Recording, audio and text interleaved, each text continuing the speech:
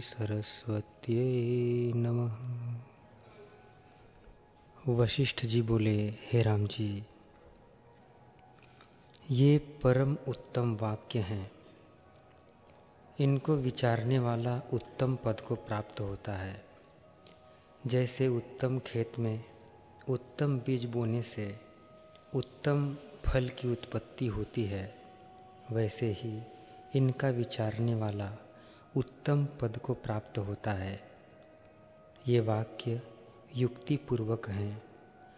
कदाचित युक्ति से रहित वाक्यार्थ भी हों तो उनका त्याग करना चाहिए और युक्ति पूर्वक वाक्य अंगीकार करना चाहिए। हे राम जी, मेरे वचन सब युक्ति पूर्वक और बोध के परम कारण हैं। जो पुरुष एकाग्र होकर इस शास्त्र को आदि से अंत पर्यंत पढ़ेगा अथवा पंडित से श्रवण करके विचारेगा, तब उसकी बुद्धि संस्कारित होगी।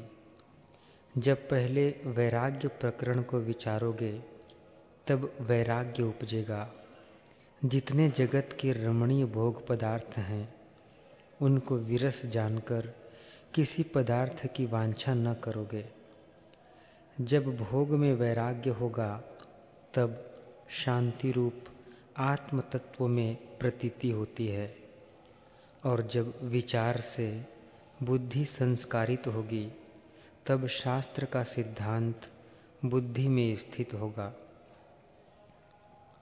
हे राम जी, जैसे शरद काल में बादल के अभाव से आकाश सब ओर से स्वच्छ हो जाता है, वैसे ही संसार के विकार छूटकर बुद्धि निर्मल होगी और फिर आधि व्याधि की पीड़ा न होगी। ज्यों ज्यों विचार दृढ़ होगा त्यों त्यों शांत आत्मा होगे। इससे जितने संसार के यत्न हैं, उनको त्याग इस शास्त्र के बारंबार विचार से चैतन्य सत्ता उदय होगी और मोह आदिक विकार की सत्ता नष्ट होगी।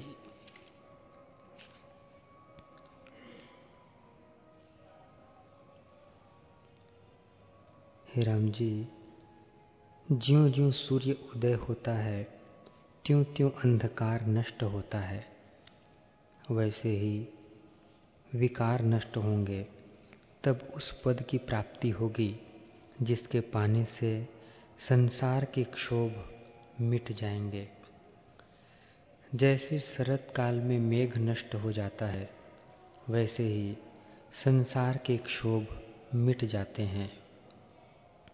हे राम जी, जिस पुरुष ने कवच पहना हो उसको बाण नहीं बेध सकते, वैसे ही ज्ञानवान पुरुष को संसार के राग द्वेष नहीं बेध सकते। उसको भोग की भी इच्छा नहीं रहती, और जब विषय भोग आते हैं तब उनको विषय जान के बुद्धि ग्रहण नहीं करती। जैसे पतिव्रता स्त्री अपने अंतःपुर से बाहर नहीं निकलती, वैसे ही उसकी बुद्धि भीतर से बाहर नहीं निकलती। हे रामचंद्र जी, बाहर से तो वह भी प्राकृतिक मनुष्यों के समान दृष्टि आते हैं, और जो कुछ अनिच्छित प्राप्त होते हैं उनको भुगतता हुआ दृष्टि में आता है, पर अंतर से उसको राग द्वेष नहीं फुरता। हे रामचंद्र जी, जो कुछ जगत की उत्पत्ति और प्रलय का क्षोभ है वह ज्ञानवान को नष्ट नहीं कर सकता। जैसे चित्र की बेली को आंधी नहीं चला सकती, वैसे ही उसको जगत का दुख नहीं चला सकता। वह संसार की ओर से जड़ हो जाता है और वृक्ष के समान गंभीर, पर्वत की नाई स्थिर और चंद्रमा के सदृश शीतल हो जाता है। हे राम जी, वह आत्मज्ञान से ऐसे पद को प्राप्त होता है जिसके पाने से और कुछ पाने योग्य नहीं रहता। आत्मज्ञान का कारण यह मोक्षोपाय शास्त्र है। इसमें नाना प्रकार के दृष्टांत कहे हैं। जो वस्तु अपरिच्छिन्न हो और देखने में न आवे और उसका न्याय देखने में हो, तो उसको उपमा से विधि पूर्वक समझाने का नाम दृष्टांत है। हे रामचंद्र जी, जगत कार्य और कारण से रहित है, तो आत्मा और जगत की एकता कैसे हो? इससे मैं जो दृष्टांत कहूँगा उसका एक अंश अंगीकार करना, सब देश अंगीकार न करना। हे राम जी, कार्य कारण की कल्पना मूर्खों ने की है। उसके मिटाने के लिए मैं स्वप्न दृष्टांत कहता हूँ। उसको समझने से तुम्हारे मन का संशय नष्ट हो जाएगा।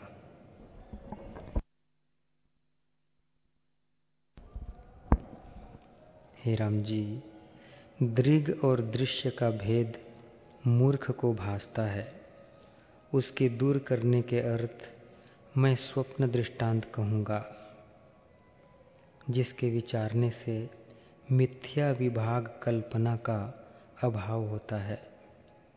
ऐसी कल्पना का नाश करता यह मेरा मोक्ष उपाय शास्त्र है।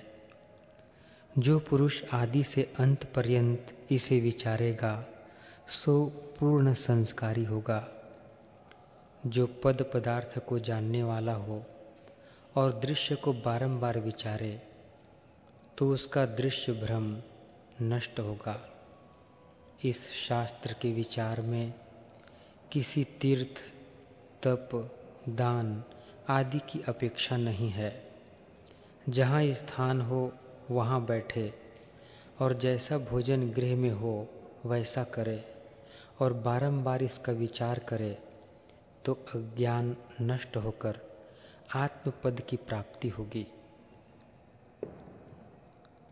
हे राम जी, यह शास्त्र प्रकाश रूप है। जैसे अंधकार में पदार्थ नहीं दिखता और दीपक के प्रकाश से चक्षु सहित दिखता है, वैसे शास्त्र रूपी दीपक विचार रूपी नेत्र सहित हो तो आत्मपद की प्राप्ति हो।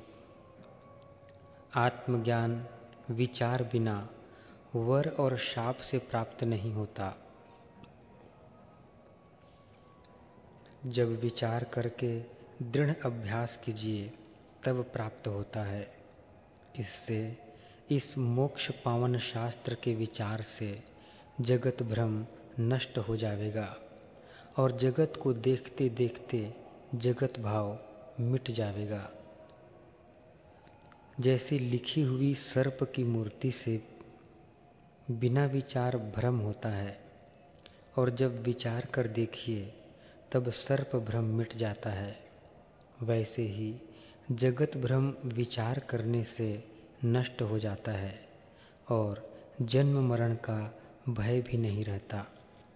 हे राम जी, जन्म मरण का भय भी बड़ा दुख है, परंतु इस शास्त्र के विचार से वह भी नष्ट हो जाता है। जिन्होंने इसका विचार त्यागा है, वह माता के गर्भ में कीट होकर भी कष्ट से न छूटेंगे और विचारवान पुरुष आत्मपद को प्राप्त होंगे। जो श्रेष्ठ ज्ञानी है उसको अनंत सृष्टि अपना ही रूप भासती है। कोई पदार्थ आत्मा से भिन्न नहीं भासता। जैसे जिसको जल का ज्ञान है उसको लहर और आवर्त सब जल रूप ही भासती है, वैसे ही ज्ञानवान को सब आत्मरूप ही भासता है। वह इंद्रियों के इष्ट अनिष्ट की प्राप्ति में इच्छा द्वेष नहीं करता। सदा एक रस मन के संकल्प से रहित शांत रूप होता है। जैसे मंदराचल पर्वत के निकलने से क्षीर समुद्र शांत हुआ है, वैसे ही संकल्प विकल्प रहित मनुष्य शांति रूप होता है। हे रामचंद्र जी, और तेज दाहक होता है, परंतु ज्ञान का तेज जिस घट में उदय होता है सो शीतल और शांति रूप हो जाता है, और फिर उसमें संसार का विकार कोई नहीं रहता। जैसे कलयुग में शिखा वाला तारा उदय होता है और कलयुग के अभाव में नहीं उदय होता, वैसे ही ज्ञानवान के चित्त में विकार उत्पन्न नहीं होता। हे रामचंद्र जी, संसार भ्रम आत्मा के प्रमाद से उत्पन्न होता है, पर आत्मज्ञान होने से वह यत्न के बिना ही शांत हो जाता है। फूल और पत्र के काटने में भी कुछ यत्न होता है, परंतु आत्मा के पाने में कुछ यत्न नहीं होता, क्योंकि बोध रूप को बोध ही से जानता है। हे राम जी, जो जानने मात्र ज्ञान स्वरूप है, उसमें स्थिति होने का क्या यत्न है।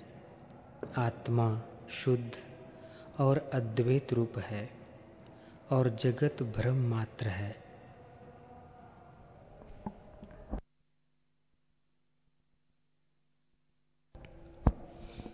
हे राम जी, जिसकी सत्यता पूर्वा पर विचार से न पाइए उसको भ्रम मात्र जानिए, और पूर्वा पर विचार से जो स्थिर रहे उसको सत्य रूप जानिए। इस जगत की सत्यता आदि अंत में नहीं है, इससे स्वप्नवत है। जैसे स्वप्न आदि अंत में कुछ नहीं होता, वैसे ही जागृत भी आदि अंत में नहीं है, इससे जागृत और स्वप्न दोनों तुल्य है। हे राम जी, यह वार्ता बालक भी जानता है कि जिसकी आदि अंत में सत्यता न पाइए सो स्वप्नवत है। जिसका आदि भी न हो और अंत भी न रहे, उसका मध्य भी असत्य जानिए। उसका दृष्टांत यह है कि संकल्प पूरीवत ध्यान नगर की नाई, स्वप्नपुरी की नाई, वर और शाप से जो उपजता है उसकी नाई, और औषधि से उपज की नाई। इन पदार्थों की सत्यता न आदि में होती है और न अंत में होती है, और मध्य में जो भासता है सो भी भ्रम मात्र है। वैसे ही यह जगत अकारण है और कार्य कारण भाव संबंध से भासता है, तो कार्य कारण से कार्य रूप जगत हुआ, पर आत्मसत्ता अकारण है। जगत साकार और आत्मा निराकार है। इस जगत का दृष्टांत जो आत्मा में देंगे उसका तुमको एक अंश ग्रहण करना चाहिए। जैसे स्वप्न की सृष्टि का पूर्व अपर भाव आत्मा है, क्योंकि अकारण है, और मध्य भाव का दृष्टांत नहीं मिलता, क्योंकि उपमेय अकारण है, तो उसका इसके समान दृष्टांत क्यों हो। इससे अपने बोध के अर्थ दृष्टांत का एक अंश ग्रहण करना। हे राम जी, जो विचारवान पुरुष हैं सो गुरु और शास्त्र के वचन सुन के सुख बोध के अर्थ दृष्टांत का एक अंश ग्रहण करते हैं, तो उनको आत्म तत्व की प्राप्ति होती है, क्योंकि वे सार ग्राहक होते हैं। जो अपने बोध के अर्थ दृष्टांत का एक अंश ग्रहण नहीं करते और वाद करते हैं, उनको आत्म तत्व की प्राप्ति नहीं होती। इससे दृष्टांत का एक अंश सारभूत ग्रहण करके दृष्टांत के सर्वभाव से न मिलना चाहिए, और पृथक को देखकर तर्क न करना चाहिए।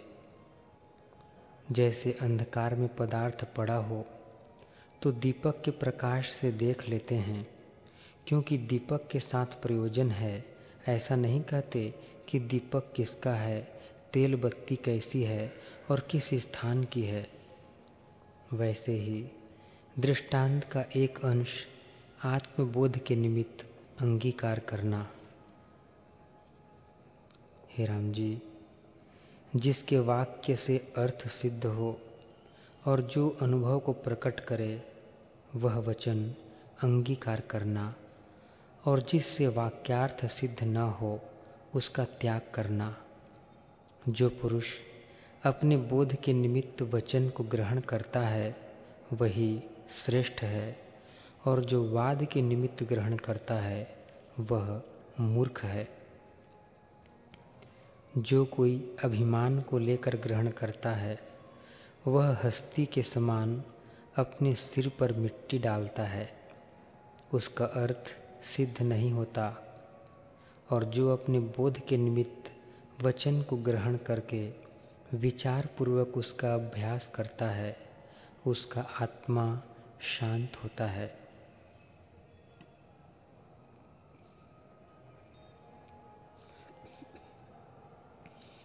हे राम जी, आत्मपद पाने के निमित्त अवश्य ही अभ्यास चाहिए। जब श्रम, विचार, संतोष और संत समागम से बोध को प्राप्त हो तब परम पद को पाता है।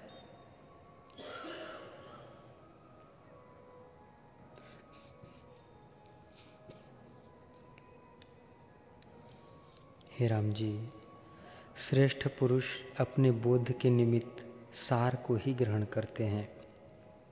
जैसे क्षुधार्थी को चावल पाक प्राप्त हो तो भोजन करने का प्रयोजन है, वैसे ही जिज्ञासु को भी यही चाहिए कि अपने बोध के निमित्त सार को ग्रहण करके वाद न करे, क्योंकि उसकी उत्पत्ति और स्थिति का वाद करना व्यर्थ है।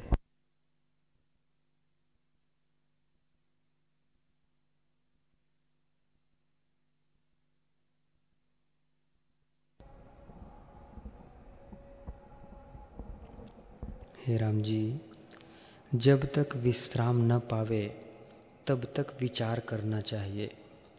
विश्राम का नाम तुरीय पद है।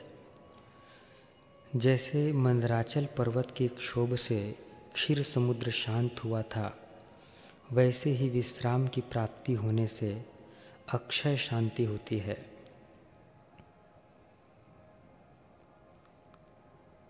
हे राम जी,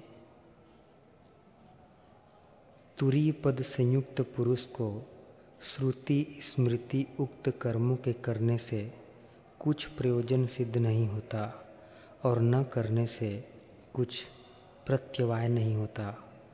वह सदेह हो चाहे विदेह हो, गृहस्थ हो चाहे विरक्त हो, उसको कुछ नहीं करना है।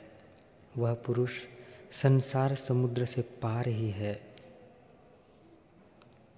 हे राम जी, जिसके घट में शुद्धि स्वरूप आत्मसत्ता विराजमान है, वह जो उसको त्याग कर और विकल्प उठाता है तो वह चोग चंचू और मूर्ख है।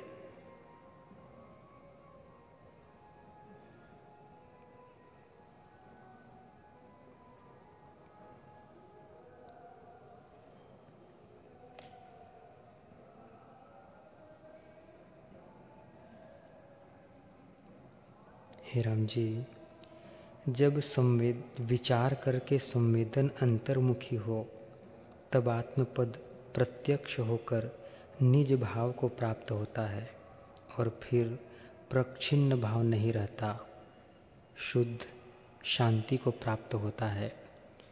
जैसे स्वप्न से जग कर स्वप्न का शरीर और दृश्य भ्रम नष्ट हो जाता है, वैसे ही आत्मा के प्रत्यक्ष होने से सब भ्रम मिट जाता है और शुद्ध आत्मसत्ता भासती है। हे राम जी, यह दृश्य और दृष्टा मिथ्या है।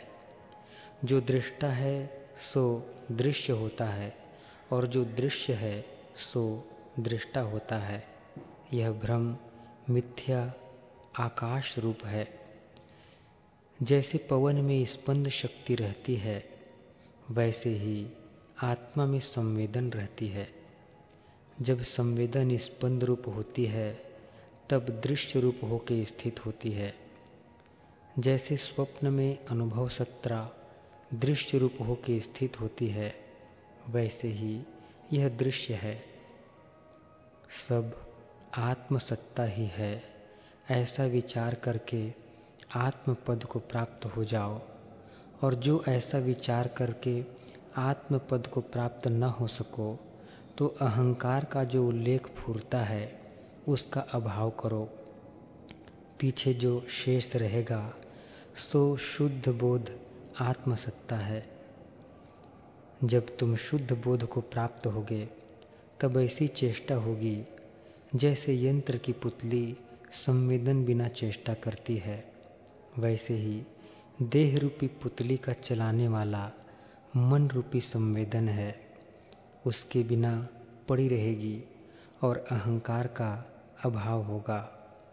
इससे यत्न करके उस पद के पाने का अभ्यास करो जो नित्य, शुद्ध और शांत रूप है। हे राम जी, दैव शब्द को त्याग कर अपना पुरुषार्थ करो और आत्मपद को प्राप्त हो। जो कोई पुरुषार्थ में शूरमा है, सो आत्मपद को प्राप्त होता है, और जो नीच पुरुषार्थ का आश्रय करता है, सो संसार समुद्र में डूबता है। हरि ओम।